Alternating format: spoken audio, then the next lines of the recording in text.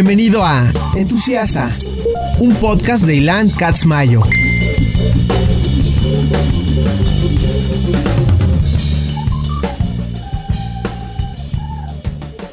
Entusiasta es patrocinado por Skullcandy. Grandes earbuds, grandes audífonos, gran producto, se los recomiendo ampliamente.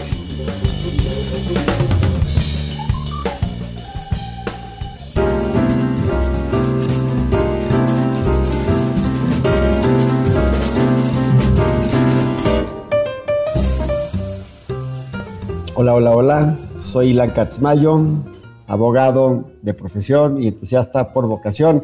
Y el día de hoy estamos de manteles largos con la hermosa y talentosa Frida Escobedo, arquitecta mexicana que ha puesto a las mujeres y la arquitectura de nuestra nación en alto en el mundo. Bienvenida, Frida, querida. Gracias por la invitación, Ilan. Un gusto estar contigo. Al contrario, es un placer tenerte. Y aparte te quiero decir que eres la primera mujer en el podcast, cosa que me da muchísimo gusto, porque estamos muy necesitados de mujeres talentosas y pues las dos, o sea, sí es un placer tenerte aquí, francamente. Pues gracias, pues que vengan muchas más. Así es. Bueno, he estado leyendo acerca de ti y vi una entrevista que dice Architectural Digest, donde relatas que tu papá era médico y que tú lo acompañabas al hospital, y cuando estabas en el hospital veías las construcciones de vivienda hacia afuera, y llegaste a la conclusión que la arquitectura y el diseño impactan el humor y la vida de las personas. ¿Cómo fue esto? O sea, ¿cómo llegaste a esta conclusión? Pues no sé, creo que son estas intuiciones que uno va teniendo, ¿no? Como de las cosas que va observando. Y era un poco como decir, bueno, pues no nada más es la construcción la que está, digamos, informando cómo está viviendo esta persona, sino también cómo esas personas adaptan la arquitectura, ¿no? O sea, me acuerdo mucho porque era un edificio como de vivienda de departamentos. Entonces, pues cuando tú ves un edificio de departamentos desde afuera, lo ves como una sola cosa, como si fuera un solo objeto. Pero cuando empiezas a ver como tipo ventana indiscreta, ¿no? Estas capas, ¿no? Y cada uno cómo lo va adaptando, cómo lo va personalizando, cómo va hablando de pues, sus deseos, sus aspiraciones, su personalidad, ¿no? O sea, ¿qué hace? O sea, todas las cosas, como las habitamos y las modificamos y las vamos ocupando, van hablando de nosotros. Entonces, ahí es donde estaba como muy interesante esa relación entre lo que ya estaba dado por la arquitectura y luego cómo la arquitectura en realidad está viva, ¿no? Se sigue modificando, se sigue adaptando a la vida de los que la habitan. Fíjate que ese es un tema muy importante y muy interesante en esta era de pandemia, porque como hemos platicado con otros arquitectos en el programa, lo que sí vemos es que la forma de vivir y de ocupar nuestros espacios va a cambiar muchísimo a causa de las realizaciones que hemos tenido en la pandemia, sobre todo en lo absurdo que tal vez es irnos a sentar a una oficina para sentarte frente a una computadora para trabajar, ¿no? Que eso lo puedes hacer perfectamente bien desde la cocina de tu casa, ¿no? Desde tu recámara. ¿Tú crees que en el diseño que viene, en las nuevas casas y en la nueva forma de concebir los espacios, vamos a tener un espacio dedicado para que la gente trabaje todo el tiempo? Pues me gustaría pensar que sí vamos a modificar cómo entendemos la vivienda. No sé si todas vamos a tener el requerimiento como de un estudio, ¿no? Específico, como este espacio cerrado para poder trabajar. Va a haber, digamos, algunas oportunidades que así se presenten, pero no todo el mundo puede acceder a eso, ¿no? Entonces eso también es otra cosa a considerar. Lo que sí es importante es pues tener espacios que estén bien ventilados, bien iluminados, porque imagínate, pues, pensar como gente que pasó toda la pandemia encerrada trabajando en un lugar que no tiene acceso como a un pedacito de cielo, a una ventana que dé a la calle, se vuelve increíblemente opresivo, ¿no? Estresante, y pues la productividad obviamente va a bajar. Entonces, la calidad de la vivienda, pues definitivamente va a influir en la productividad de las personas ahora, ¿no? Y por otro lado, pues también nos estamos dando cuenta que la vida laboral y el trabajo doméstico, pues tienen que convivir, ¿no? De alguna manera. Y eso hace que también se generen otro tipo de complejidades en cómo entendemos la vivienda. Lo que dices de, pues podemos trabajar en la cocina de nuestras casas.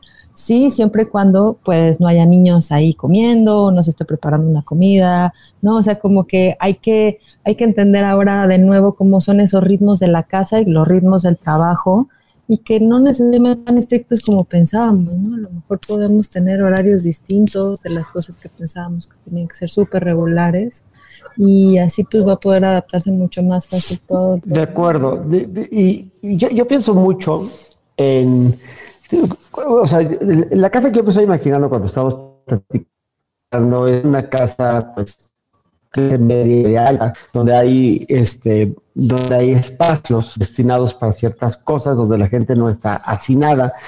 Y yo pienso mucho en cómo tenemos en las casas y cómo se fueron diseñando las casas en los últimos 30 o 40 años, con espacios que la gente realmente no ocupa, ¿no?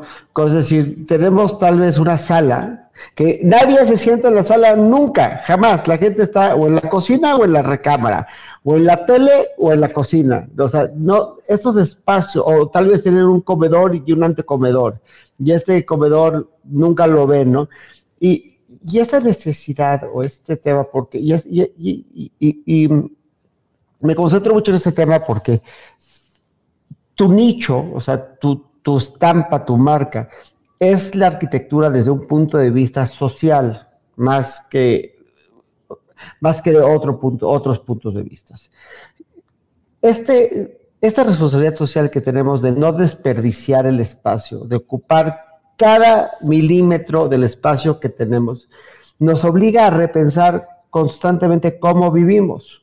Entonces mi duda es, ¿qué va a desaparecer y qué lo va a reemplazar? ¿Vamos a dejar de tener salas? Porque dices, bueno, pues estuvo trabajando una persona,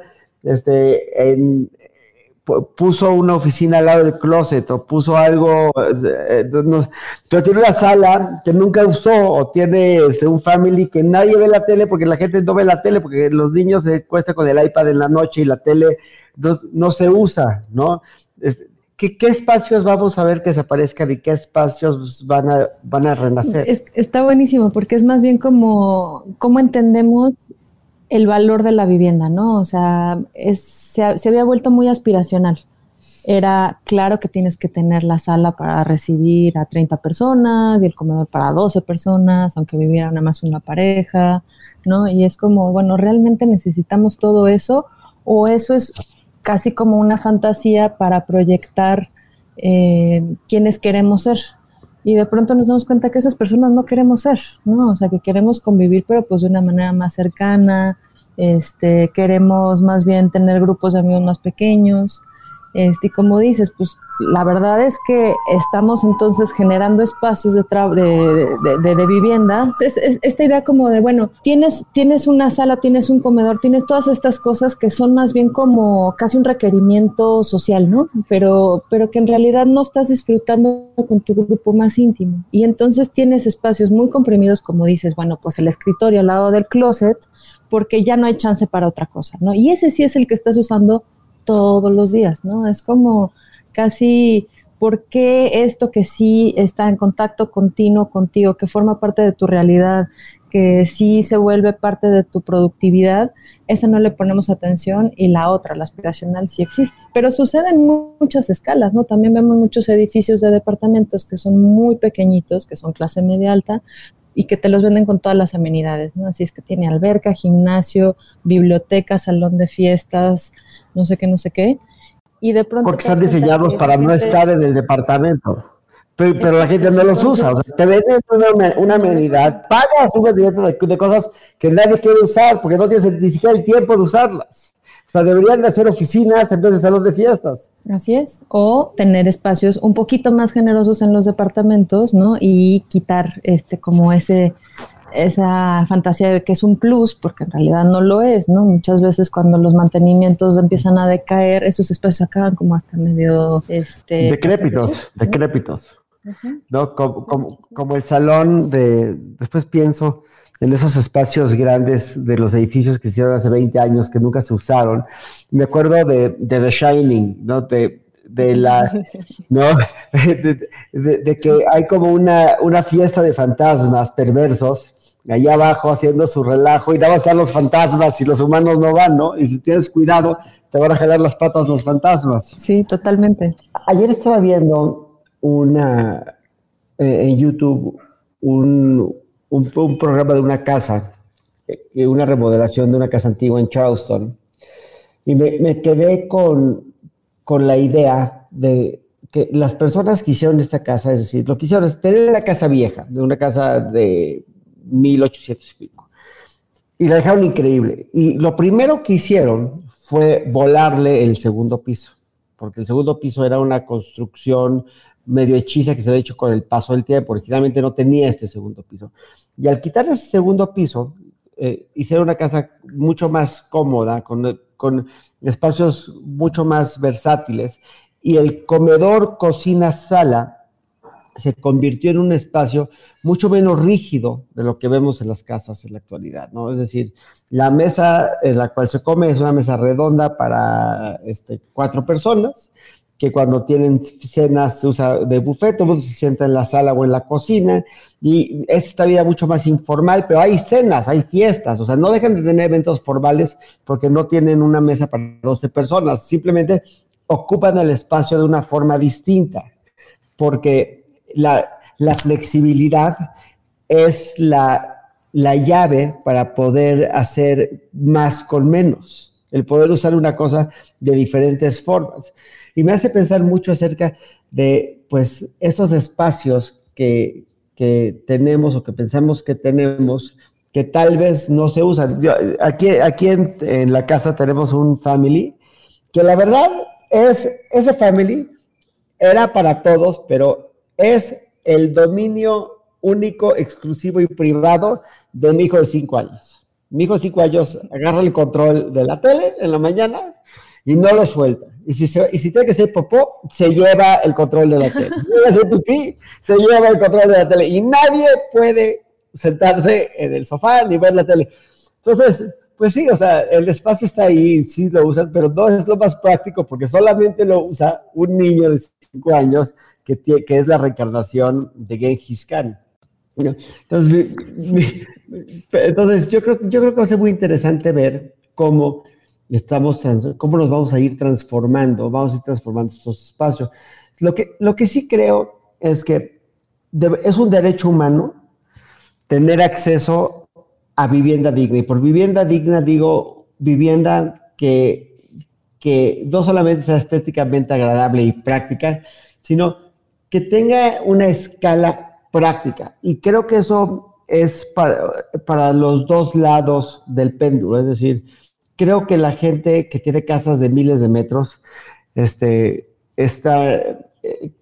que es tan obsceno y tan ridículo, y no saben que es obsceno tener un cine que nunca usan, o que tienen una cancha de pádel que nunca usan, ¿no? O sea, creo que todo eso es una responsabilidad social, y sobre todo dentro del mundo tan, por decirlo de una forma sana y clara, tan injusto en la repartición de la riqueza, que eso tiene que ver con temas de acceso y de justicia, para ocupar o tener solamente el espacio que está ocupando, lo cual me lleva a una pregunta muy complicada.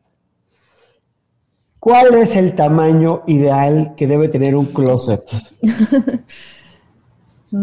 Pues es que es muy buena pregunta porque depende de a qué te dediques, ¿no? O sea, me imagino que si eres alguien que tiene como un tipo de trabajo, pues requerirá como de ciertos tamaños para guardar botas, o de repente alguien tendrá como más abrigos, depende del clima.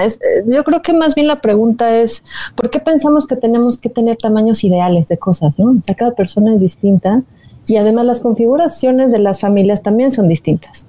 O sea, de pronto hay lugares en donde la gente pues está viviendo sola y puede aprovechar todo ese espacio porque es parte como de su personalidad y de su trabajo, y otras que pues sí tienen que compartir espacios y que incluso comparten closet, ¿no? O sea, yo estoy pensando, por ejemplo, en las hermanas, ¿no? O sea, como todas tenemos una hermana con la que compartimos closet, ¿no? Claro. O la mamá con la que compartes closet, y entonces es como, bueno, ese no nada más es un closet privado, sino se vuelve un archivo familiar como de memorias y de historias, y entonces hace como mucho sentido, sí, el guardar, ¿no? Y el tenerlo ahí reservado y no tener como un closetcito mínimo que vas cambiando como con temporadas, sino que pues bueno, es algo que se va pasando de generación y generación y que se vuelve más sustentable, etcétera, ¿no? Entonces, para mí más bien la pregunta es, ¿por qué seguimos como obsesionados con los tamaños ideales comerciales de las viviendas, ¿no? O sea, ahorita nos está pasando con un ejercicio de vivienda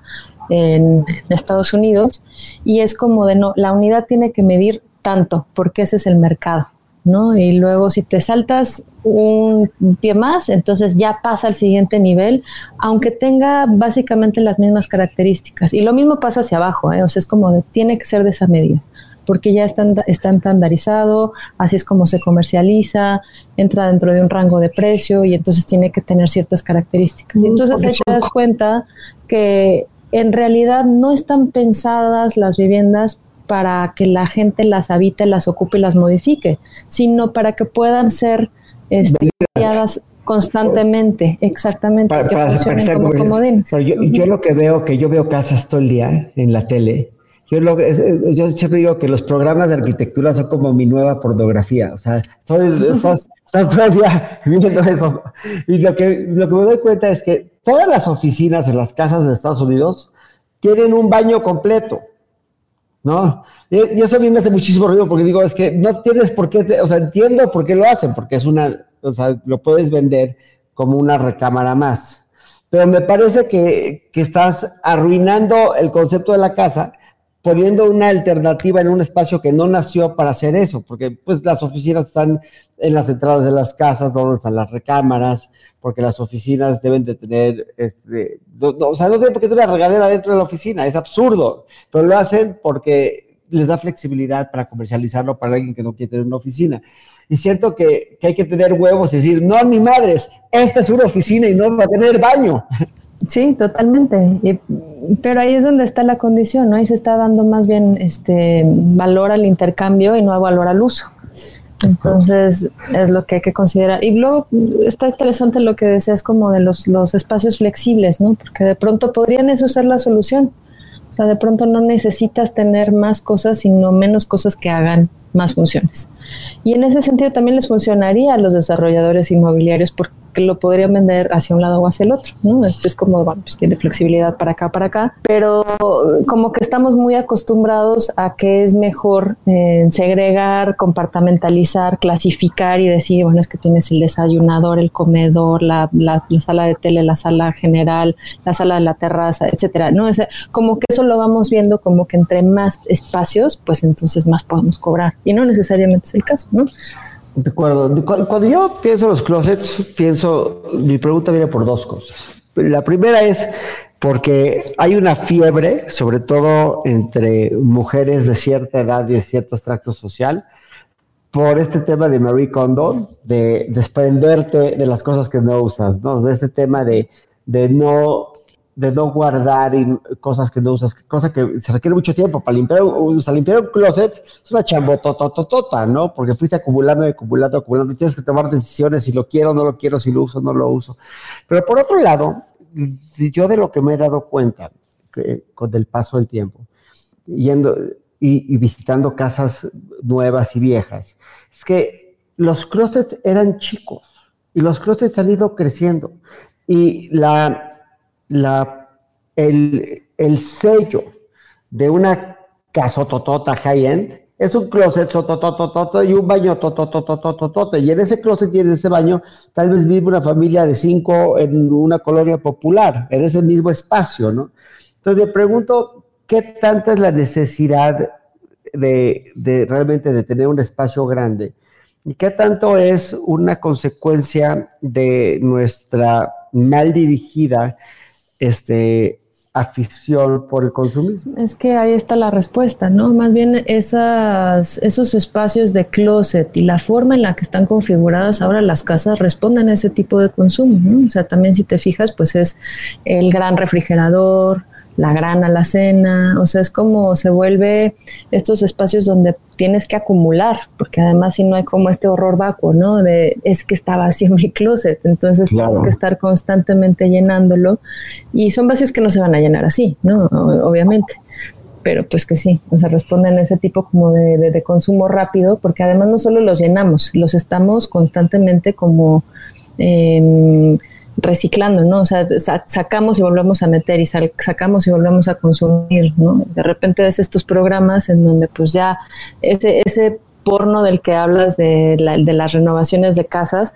se vuelven estos programas de los hoarders, ¿no? Claro. Que ya es como el otro extremo en donde ya la gente no se puede deshacer ni de las bolsas de papas, entonces, y siguen como consumiendo y comprando y acumulando, y además es basura, ¿no? O sea, todo es desechable. Sí, pues para cambiar un poquito de todo, a mí me interesa mucho tu formación. Yo le tengo mucho respeto a la gente que está muy preparada académicamente y a la docencia, le tengo mucho respeto en general.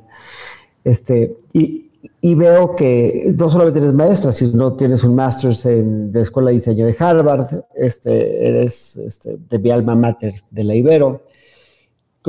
Y esta tendencia o esta profundidad que tienes en tu trabajo, que viene no solamente de tu gran talento, pero también de la profundidad del estudio en tu oficio, porque pienso a veces en arquitectos como Tadao Ando, que no tuvieron una super formación profesional, pero se fueron haciendo y fueron groundbreaking, innovadores, etc. Y pienso en alguien como tú, que es esta generación de gente que tuvo acceso a todas estas ideas. Te quiero hacer varias preguntas sobre esto, pero la primera es, ¿cuál es la diferencia fundamental entre estudiar en la Ibero y estudiar en Harvard para ti? O sea, si lo podrías resumir en una cosa. Pues creo que la mayor diferencia para mí fue que la formación, digamos, de licenciatura tenía que ver con prepararte y darte herramientas para que hicieras un oficio como de manera estandarizada. Era como te vamos a decir cómo hacer las cosas. Aquí están las herramientas y así se produce la arquitectura, ¿no? Tienen estos procesos, se utilizan estas herramientas y ahí está. Y cuando fui a la maestría era completamente al revés, era ¿tú qué quieres investigar? ¿Tú qué quieres hacer? ¿Cómo puedes encontrarlo? Era más bien, en lugar de darte respuestas, era provocarte a hacerte preguntas. Y para mí eso fue como toda la diferencia. No hay un programa específico, no tú podías escoger tus clases, tú tenías que plantear como cuáles eran tus proyectos y no tenías que resolver cosas, tenías que más bien preguntarte qué había que resolver. Entonces esa fue la diferencia principal. Y el ambiente de la diferencia entre tus maestros y tus compañeros, ¿cómo lo sentías?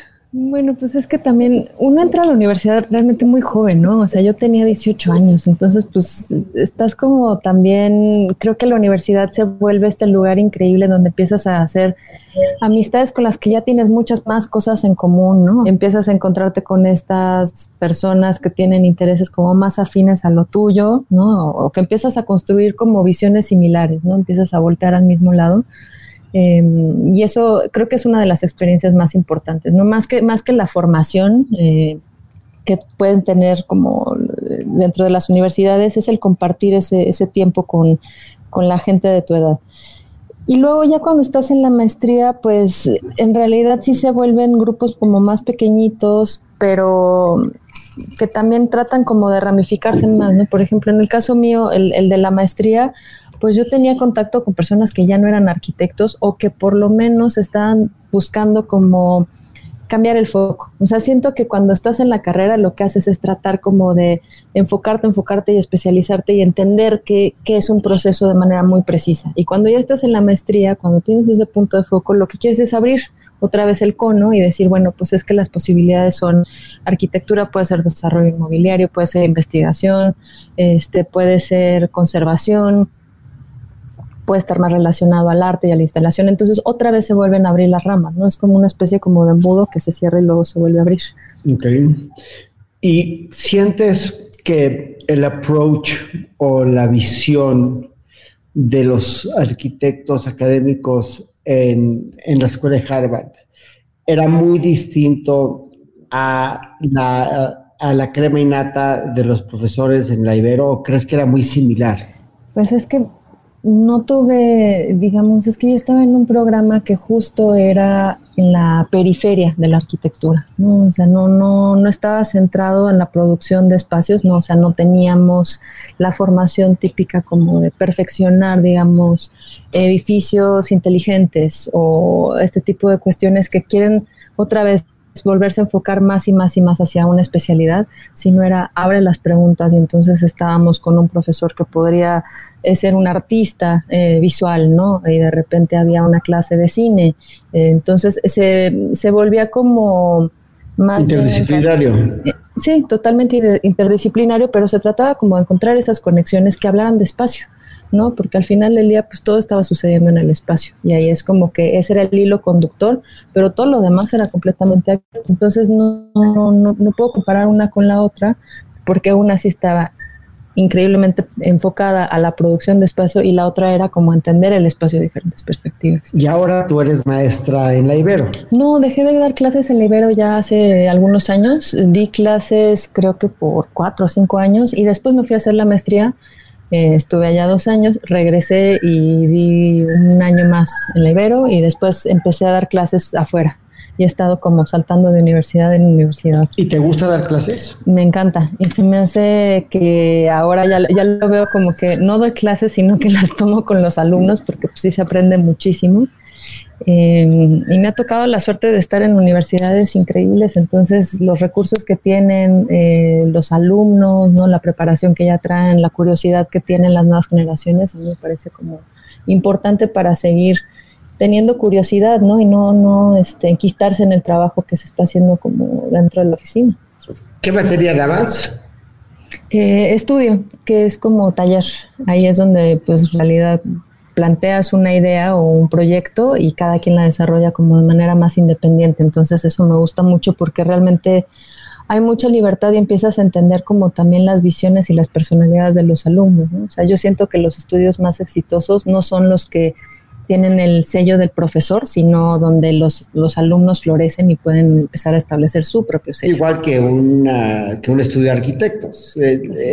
Un gran director de un despacho de arquitectura, aunque tenga un estilo, es el que deja que la gente brille, ¿no?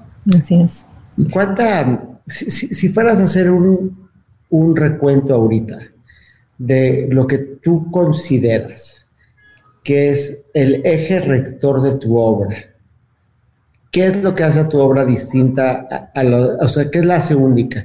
¿Cuál es el elemento de tu salsa secreta que hace que algo sea de Frida Escobedo? No lo sé, es una muy buena pregunta, me la han hecho con anterioridad, pero no sé qué responder. O sea, de pronto sí siento que no es una sola cosa.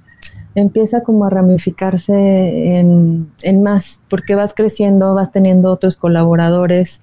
A lo mejor hay ciertas cosas que se van repitiendo, ¿no? Ciertas preocupaciones, pero no podría decir que es una sola.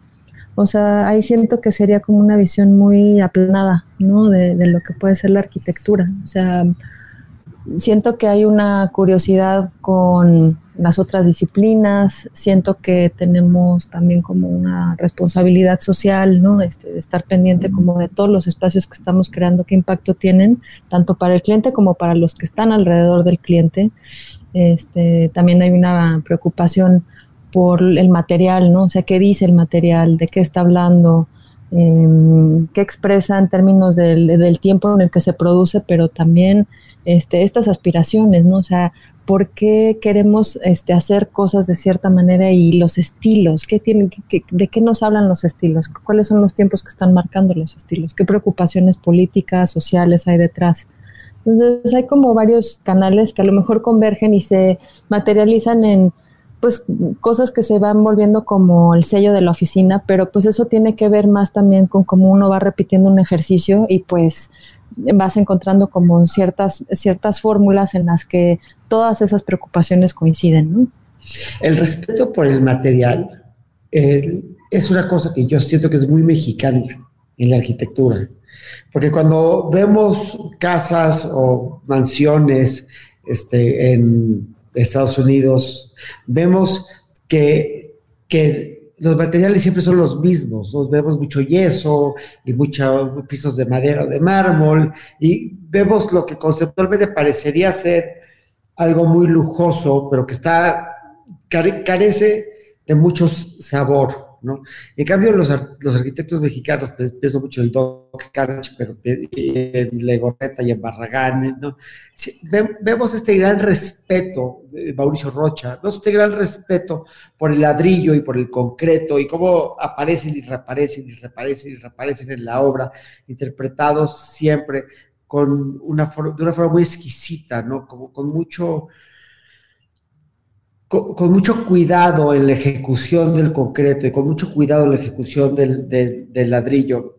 Y una de las cosas, por ejemplo, que yo respeto mucho del ladrillo es que siento que el ladrillo genera mucho trabajo, porque pues tienes que contratar a gente para poner los ladrillos, que me parece muy noble el contratar a gente para poner ladrillos, porque cada ladrillo que pones es una tortilla en la boca de un niño, ¿no? Entonces, ¿por qué crees que existe este respeto tan marcado con el material en México que no vemos en Estados Unidos? ¿Tendrá que ver con el clima? ¿Tendrá que ver con idiosincrasia? ¿Con qué tiene que ver? Yo creo que es la combinación de todas las anteriores, ¿no? O sea, de pronto decimos, bueno, es que aquí en México podemos hacer unos canceles increíbles, ¿no? De herrería, hecha a mano, con una sola hoja de cristal y entonces se mueven y casi que como que pueden desaparecer, cosa que en otras latitudes no puede pasar porque pues tienen que tener sellos térmicos distintos, ¿no? La manufactura de la herrería es imposible, ¿no? Entonces se combina que hay mano de obra muy talentosa, que es poco costosa, por un lado, y luego pues también está, creo, relacionado a un tema de cómo entendemos la propiedad. O sea, para nosotros tener una casa es algo que pensamos como a muy largo plazo, ¿no? Es como de la idea de que ese es algo que le vamos a dejar a nuestros hijos. Aquí me voy a morir. Si dices, aquí me voy a morir. Exactamente, y bueno, y aquí, vivo en la casa de mi abuela, ¿no? Y hay como un orgullo en eso y como decir, bueno, pues es que esta madera la puso mi abuela por esto y esto y esto, ¿no? Es como, es parte otra vez como de la historia familiar, pero tiene que ver con esos lazos, tiene que ver con cómo entendemos nuestra propia movilidad dentro de las ciudades, ¿no? O sea, sí, aunque salgamos a veces a estudiar afuera o nos movamos de ciudad, tendemos a regresar al núcleo familiar y tendemos a regresar ese círculo y eso yo creo que lo plasma mucho la casa. Entonces todo el material tiene ese peso simbólico que a lo mejor en países como Estados Unidos, donde pues las casas las plantean para que duren 50 años, esa es su vida, y nosotros pensar construir algo que nada más dure 50 años, pues no vale la pena la inversión, no es como de no, pues entonces estoy tirando mi dinero. Sí, claro. Es como una visión completamente distinta de dónde está la idea de patrimonio, ¿no? O sea, para ellos es algo que tiene que ser sustituido constantemente porque en ese movimiento de sustitución se genera capital. Para nosotros es más importante tener la propiedad para que pueda ser patrimonio de alguien más sin tener que renovarla, ¿no? Entonces, ahí son como condiciones completamente distintas. De acuerdo. Eres la arquitecta más joven que se le ha dado el Serpentine Gallery Pavilion. Y también eres a la par de esto, y no sé si en parte por esto eres tal vez la arquitecta más famosa de México y tal vez de América Latina. ¿Cómo crees que el reconocimiento o que el éxito ha afectado tu trabajo? Bueno, no me siento para nada ni la más famosa ni la más reconocida y bueno, ahora ya también hay una arquitecta que es la más joven, ¿no? Que va a ser el pabellón de este año, Sumaya, que además creo que va a ser un pabellón increíble. Y más bien, la fama en la arquitectura es una cosa muy extraña, ¿no? Es un nicho muy cerrado, muy chiquito, que en realidad no te ayuda tanto como pensarías en otras profesiones, ¿no? O sea, a lo mejor si eres músico, pues eso sí tiene un impacto enorme en tu carrera y hay como un antes y después muy claro. No estoy diciendo que no haya tenido un impacto importantísimo en mi carrera el haber hecho el pabellón, pero de alguna manera pues la cosa no cambia, ¿no? O sea, sigues produciendo espacio, a lo mejor hay comisiones un poquito más grandes, la estructura de la oficina a lo mejor crece un poco, pero las ideas atrás pues esas siguen siendo las mismas, ¿no? Entonces, más bien hay una preocupación de ahora, pues bueno, cómo con estas comisiones más grandes seguir teniendo la capacidad de poderse involucrar en las distintas fases, estar presente, que no se vuelva como algo de fórmula, ¿no? O sea, cómo seguir generando preguntas, cómo seguir estando incómodo, ¿no? Cómo seguir creciendo, cómo generar esa fricción. ¿Y te ves en México? Sí, no, estoy aquí en México y no me moveré, hacemos proyectos afuera, pero creo que siempre tendré un pie aquí en México porque como dices, para mí es muy importante como entender esa parte de la arquitectura que está hecha como a través de las historias, del material, y esa pues nada más la entiendo en la realidad esta mexicana. Se puede traducir en otras latitudes, pero no es lo mismo. Pero también tiene mucho que ver con los lugares que te inspiran. O sea, yo creo que una de las cosas que yo amo de México, yo cuando veo que la gente se va, muchas veces, o sea, los entiendo, pero siento una gran lástima de sentir. Estamos perdiendo, por un lado digo, estamos perdiendo a uno que se quiere ir, pero después, y también siento, pero qué lástima que está decepcionado, qué lástima que está desilusionado, qué lástima que se quiere ir, porque México es increíble. Con todo lo que está de la chingada de México, que son un chingo de cosas, todo México es increíble, esa sociedad increíble, con gente increíble, y los chilangos somos increíbles, y el ambiente está increíble, la comida está increíble, y el clima está increíble. Yo no me veo inspirado fuera de México, y como un arquitecto, sobre todo en el foro de los arquitectos mexicanos, donde todos son tan generosos entre ellos y tan amables entre ellos, veo que irte a trabajar pues no sé a dónde, ¿no? A Nueva York, donde tal vez puede ser todo un poco más frío, podrías perder un poco de la cercanía y de la inspiración que provoca vivir y trabajar en esta ciudad. Totalmente. Pues lo que pasa es que también vas aprendiendo otras cosas, ¿no? O sea, definitivamente también es emocionante ver cómo se hacen las cosas en otro lado, cómo vive la gente distinto, entender procesos económicos y no sociales diferentes, ¿no? O sea, cómo se organizan las familias, cuáles son los intereses, cómo funciona una ciudad a través de un edificio. Entonces esa como que sí es una cosa muy interesante de esta profesión que te permite seguir aprendiendo todo el tiempo, ¿no? Cada proyecto vas aprendiendo una cosa nueva, ¿no? Porque de pronto pues, estás haciendo, no sé, un hotel, o de repente estás haciendo oficinas, o de repente estás haciendo una fábrica, y pues obviamente no sabes cómo operan todas esas cosas. Es ir aprendiendo con el cliente y entender mundos nuevos, ¿no? Entonces como que te vas empapando como de ciertas cosas cada vez que se desarrolla un proyecto nuevo. Y lo mismo pasa con la arquitectura, ¿no? Porque además, aunque pensemos que entendemos nuestra ciudad, pues nuestra ciudad va cambiando y se va reestructurando, y vas teniendo también como otras lecturas, ¿no? A lo mejor algo que hubieras planteado para un lugar muy específico en la ciudad ya no funciona, y entonces tienes que darle la vuelta y entender otra vez cómo son esos procesos económicos, por qué está cambiando una zona, por qué se necesita como hacer un tipo de edificio u otro, ¿no? Etcétera, hasta los tiempos, ¿no? ¿Por qué tienen que suceder las cosas dentro de unos tiempos tan particulares, ¿no? ¿Cuál es de todos los proyectos que estás haciendo, que has hecho? Yo sé que es difícil escoger uno, o sea, es como escoger entre tus hijos, ¿no? Es muy difícil, no puede ser un favorito. Pero ¿de qué estás particularmente orgullosa?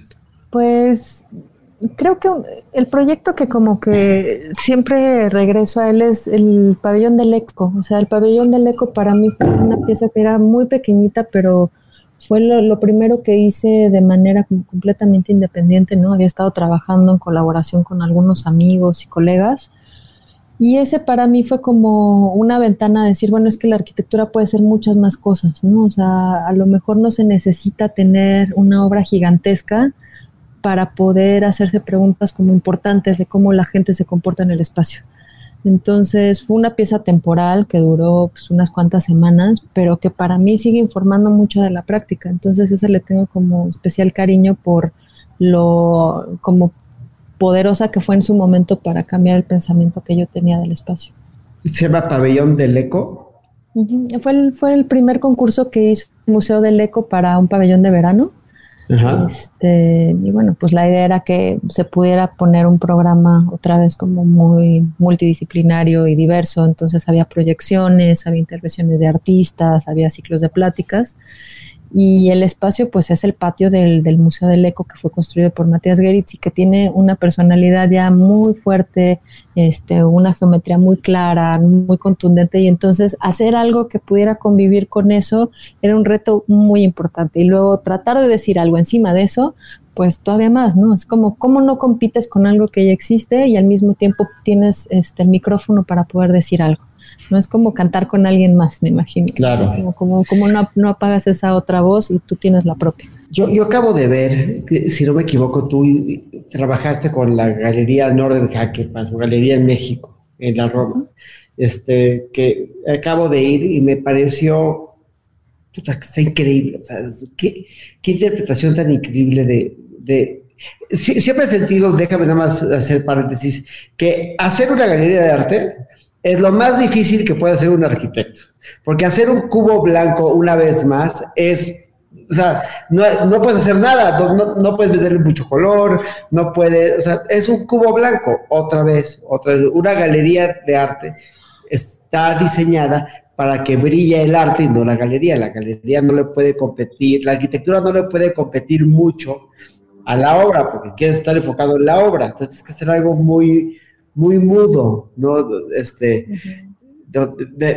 Me acuerdo que una vez vi una entrevista con Anthony Hopkins acerca del papel que hizo de mayordomo en la película de The Remains of the Day, y decía que entrevistó a un mayordomo de Buckingham, y le preguntó, ¿cuál es el secreto? O sea, ¿qué hace a un mayordomo súper chingón? Y le dijo el mayordomo, digo, en los mejores mayordomos, cuando entran a un cuarto, el cuarto está aún más vacío. ¿No? Entonces, siento que un poco el trabajo de hacer una gran galería es hacerla más vacía, ¿no? O sea, es estorbar menos. Y me llamó mucho la atención cómo hiciste este piso de arriba, ¿no? Cómo separaste estos dos espacios, de abajo y el de arriba, para poder tener estos dos espacios, para poder exhibir dos cosas, ¿no? Lo sentí muy innovador en la forma en la que lo ejecutaste. ¿Qué te llevas tú de lección, de aprendizaje de hacer una galería de arte?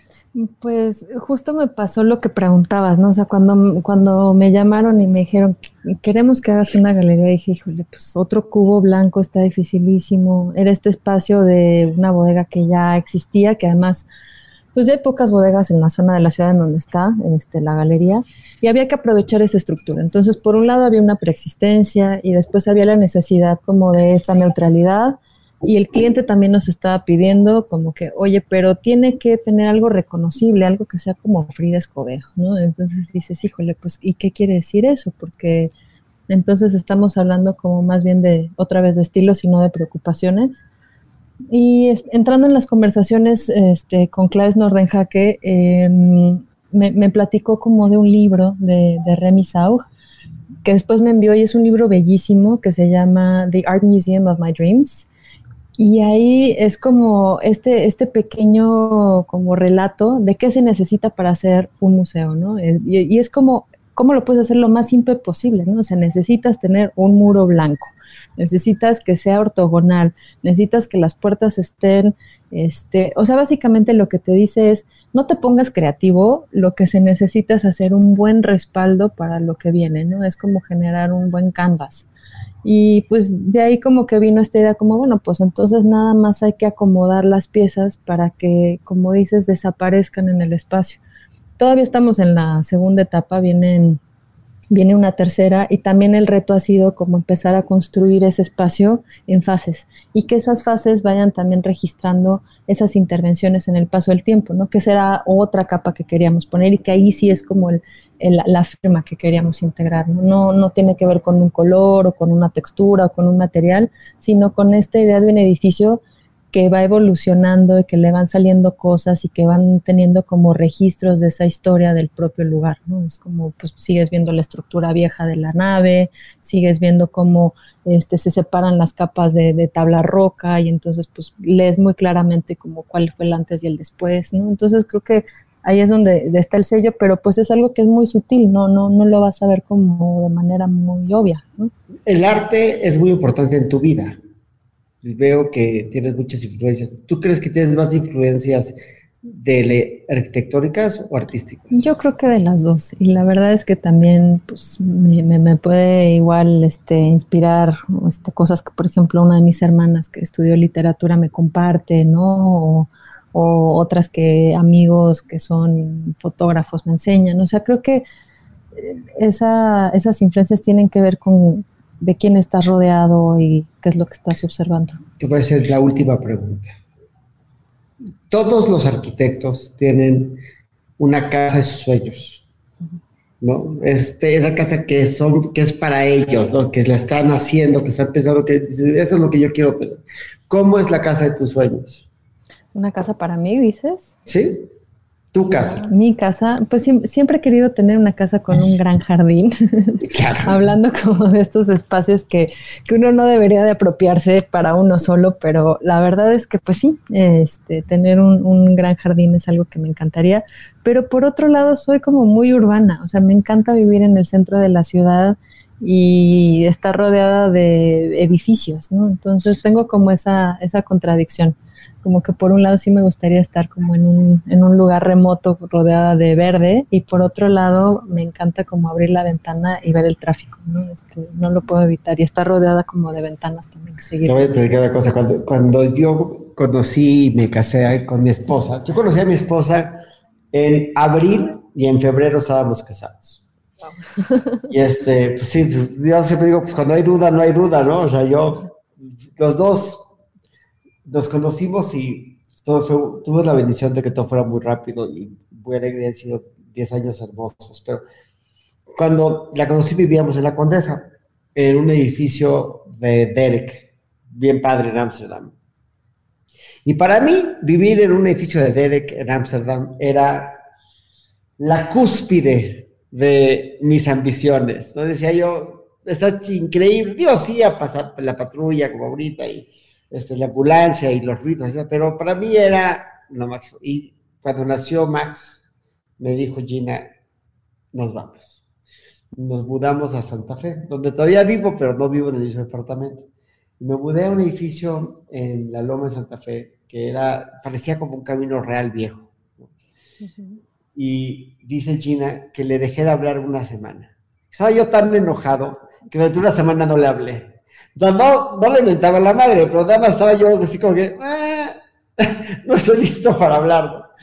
Y te entiendo perfectamente eso. Hoy soy un hombre feliz viviendo en la ciudad de Santa Fe, que aledaña a la Ciudad de México. Y yo siempre digo que aparte tengo niños, yo siempre digo, los niños tienen que vivir cerca de un Chuck E. Cheese. No porque voy a decir Chuck E. Cheese, sino porque esos güeyes saben dónde viven los niños, por eso se paran ahí al lado. ¿No? En fin, ha sido un enorme placer tenerte esta hora en Entusiasta. Eres todo lo que dicen de ti es verdad. Eres elocuente, sencilla, hermosa y brillante. y pues espero que tengamos la oportunidad de continuar esta conversación en otro foro. Milan, muchísimas gracias, de veras un gusto. Qué divertida plática. Sí, pues gracias, nada, estaremos en contacto, muchas gracias. Perfecto, pues nos vemos pronto, mucha suerte con todo.